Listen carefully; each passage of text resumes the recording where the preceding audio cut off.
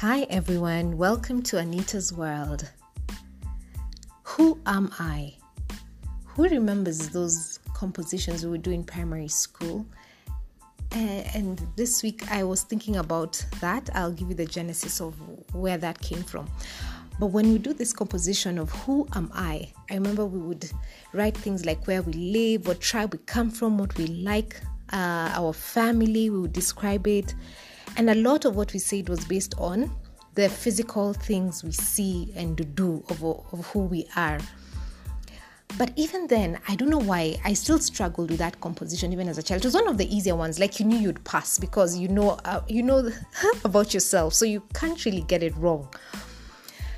But for me, I still felt that there was something missing. And as I've gotten older, I think I've pondered this a bit more. And this week I was reading John chapter 1 verse 20. And this is where the priest and the Levites came to John and asked him, "Who are you? What do you say about yourself?" And this scripture really stood out in my mind. It also came on the backbone of having been requested to do a certain bio or introduction of myself to a certain group, and I struggled with it, man. I really struggle with this question. Whenever people tell me to do to define who I am or what I do, I find it a bit of a struggle because I find it very limiting. And let me explain a bit more why I find it limiting, because I feel sometimes the answer people want is usually based on what our roles and our titles are, and sometimes I feel I'm much more than just what I'm saying. Like what I'm explaining to them or telling them to do is like a third of what I'll spend my whole time doing. And yet I feel these are the kind of definitions we want, that many times when people ask what you do, it's pegged on what is your source of income? I know, and I feel that we are more than that. So anyway, so let me take you a bit further back. When I left formal employment, at that point, it was a redefining season in my life, because I realized that I hated the question of what you do after I had left employment, because before I had a cliche answer that even I would still cringe, and I'm like, okay, yeah, but this became even more pronounced after. Because I'd be like, okay, what do you mean, what do I do? Like at that point in time, I didn't have something that was bringing in a source of income. Yet I was not idle. But because I felt that my response did not meet the standard that has been set by the world, that it began to play on me. And I actually had to go on a journey and ask myself, is my identity based on the things that I do and the titles that I have?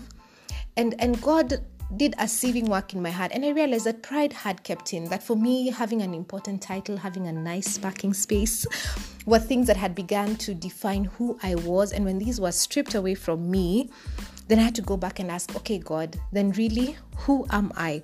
Who am I when you take away the accolades and the titles? And not to say that these things are not important, but we are more than the things that we do. And it also brought in an element of, do I know who I really am, or have I let the world define to me who I am? And in John chapter 2, verse 23 to 24, this was after Jesus had cleared the temple of the people who had come to sell things in the temple. And it was now at the Passover festival in Jerusalem.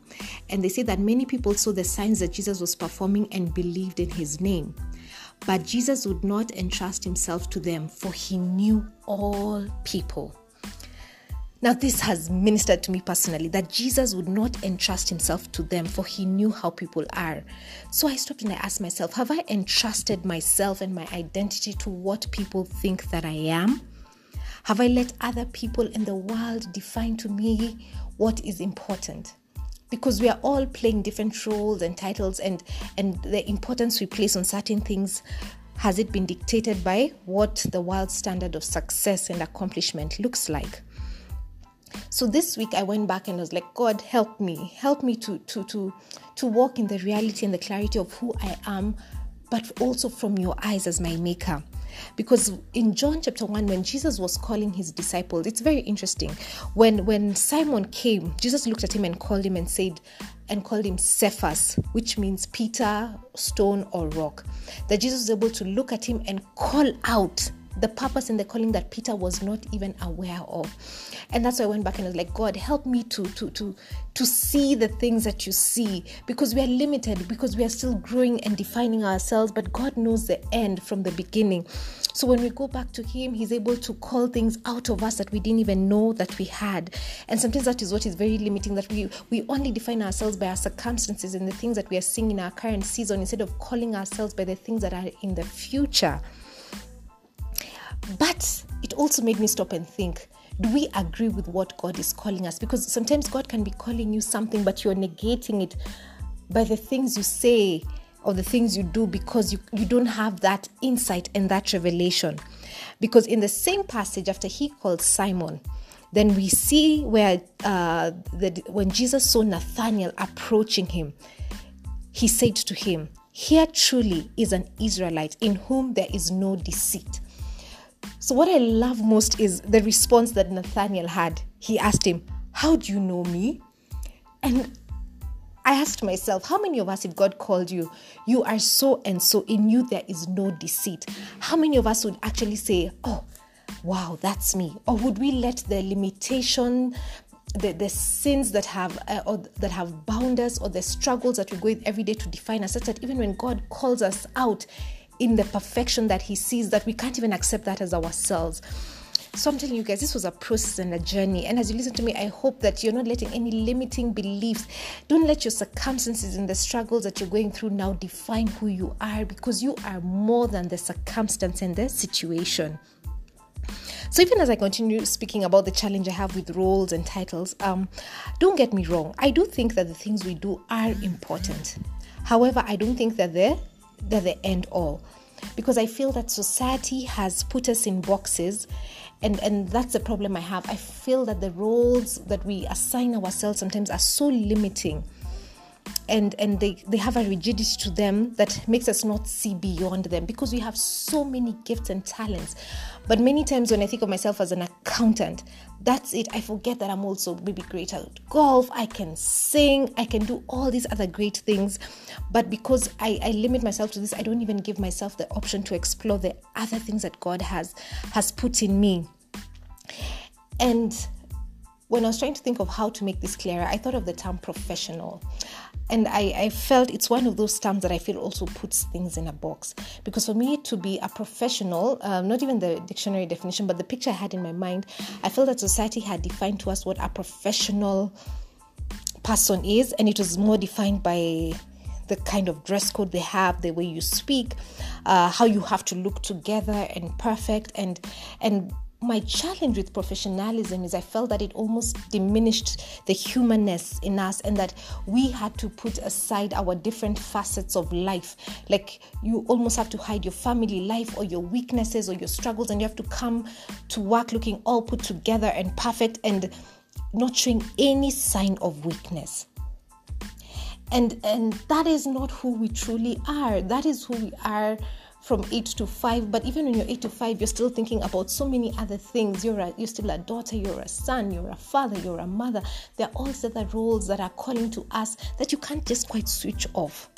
And it's interesting, when I thought of professionalism, it also made me think of religion. Like, religion can be defined in the exact same way. And for me, that was worrying, because I felt that in religion, we have come up with a certain standard that people need to measure up to, and it may not be spoken, but even when we just when you look around church folk, and I put myself in the church folk, so please don't, there's a certain dress code, there's a lingo, there's a set of rules that you need to live by. You almost need to look perfect, that you've got it together, that you cannot show that you have any sin or weakness in you. And this is the problem I have even with these titles that we assign ourselves, even in our Christian walk. And I thought about it, and one of the things that stood out to me is that when I'm around people who are not church folk, honestly, the one of the key things that stands out to me is the realness and authenticity I find in these spaces. I feel that because of the religious standards we have put upon ourselves, there's a certain level of pretense and being judgmental that we have, and this saddens me. And yet this should be the space where realness and authenticity is who we are. But I could go on and on about this, but this is definitely a story for another day. So for me, I feel that life is one interrelated and beautiful masterpiece, and we should not segment and divide our lives into these little boxes where no one knows about what the other box is, because you are the sum total of all these different roles and titles and things you do and who you are, and all these come together. And I know I've spoken about this in one of my other podcasts about taking off the mask. Like, the different people in your life, if they were all put in a room, would they all have a common description of who you are? Or does each person know a certain part of you based on what face or what mask you put on when you come into that space? And for me, when I think of professional life, I think I see a picture of this great CEO who was trying to bottle fill his child before work and got milk on his tie and had to change it and showed up at work. Yes, looking smart, but still being human enough to understand the struggles that other people are going through, and even showing his own humanness. Because many times when you're the leader, you're the one who almost has to give permission to the people who work with you to be able to show how human they are. It's a picture of a woman who plays all these different roles, that even as she's coming into this workspace, she has family issues. You may have parents who are unwell. She may be this great cook when she goes home. She may be this great race car driver. Who knows? You know, we are all these different things. So when we come into this space, we need to come in the totality of who we are and allow other people to come into these spaces in the fullness of who they are. And in Ephesians 2:10, we read that we are created, we are God's workmanship, created for good works which God prepared in advance for us to do. So yes, we were prepared in advance to carry out certain roles and to do certain things, but we should not let these things define us, because we are more than these things, and these things do evolve. And for me in my life, I have done many things. And even in formal employment, it was one of those things that I was multi-talented, and maybe that's why I've always struggled to define myself in a certain box. But even for everyone, the people who have been very clear about I'm an artist, I'm a singer. But even in this is just one area of their life. You can be a singer and a great chef also. So I think every person should not limit themselves to just one thing. And this week I was reading the paper and I saw some very interesting statistics that made me think that despite me telling you that we should not let everything we do define us, we should also be very clear about our strengths, our abilities, and our accomplishments. And why this is important, because remember I've said all these different things that you're good at in the different spaces actually play into what you do. What many people don't realize is that you could be you have great skills of parenting, and these skills actually do translate into how you work in your workspace. But many times we don't see the interrelationship or the connection. In these statistics, they were saying that in terms of unpaid work, that the average time a woman spends on unpaid work daily globally is about 3 to 6 hours, while that of men is about 30 minutes and 2 hours. Now, I know we can tear this apart, guys. But and that's why my heart goes out to women, because I feel as women we carry so many hats and so many roles, and there's so many things that we do that sometimes we can't quite quantify and cannot, relate an income to. And yet there's such significant roles that we play and that are so key. And when we only peg our worth on the things that are bringing in income, then we are also cheating ourselves of the true significance. Because I think when we look at the study, I enjoy studying work, and at the time I did the theology of work, and just seeing what are the rewards that should come from our work. Not all rewards should be monetary. There are people who have a great paying job that they hate, and that is still questionable, So even for us, for all people, let's stop and think of ourselves in totality and not limit ourselves to only the roles and the titles that we feel are bringing in, some source of income. And as I come to an end, because I know I've spoken a lot today, is do I know myself enough not to allow the definitions of others to define me, and not allow the world to tell me who I am? Because that's the thing. If you don't know who you are, don't worry. The world is ready to tell you who they think you are. And I can assure you that many times they're wrong. So back to where I began, in John chapter 1, Remember the question John was asked for, who are you and what do you say about yourself?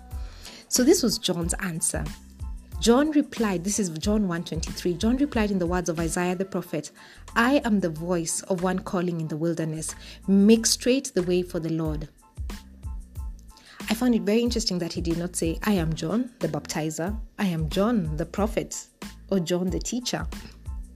So as I leave you today, I leave you with this question, that as you stop and you think of who you are, will your response start, I am so and so in the words of God or Christ to me? Or will your response be, this is what the world has defined me? Have a soulful week as you answer the question of, what do you say about yourself? Have a blessed week.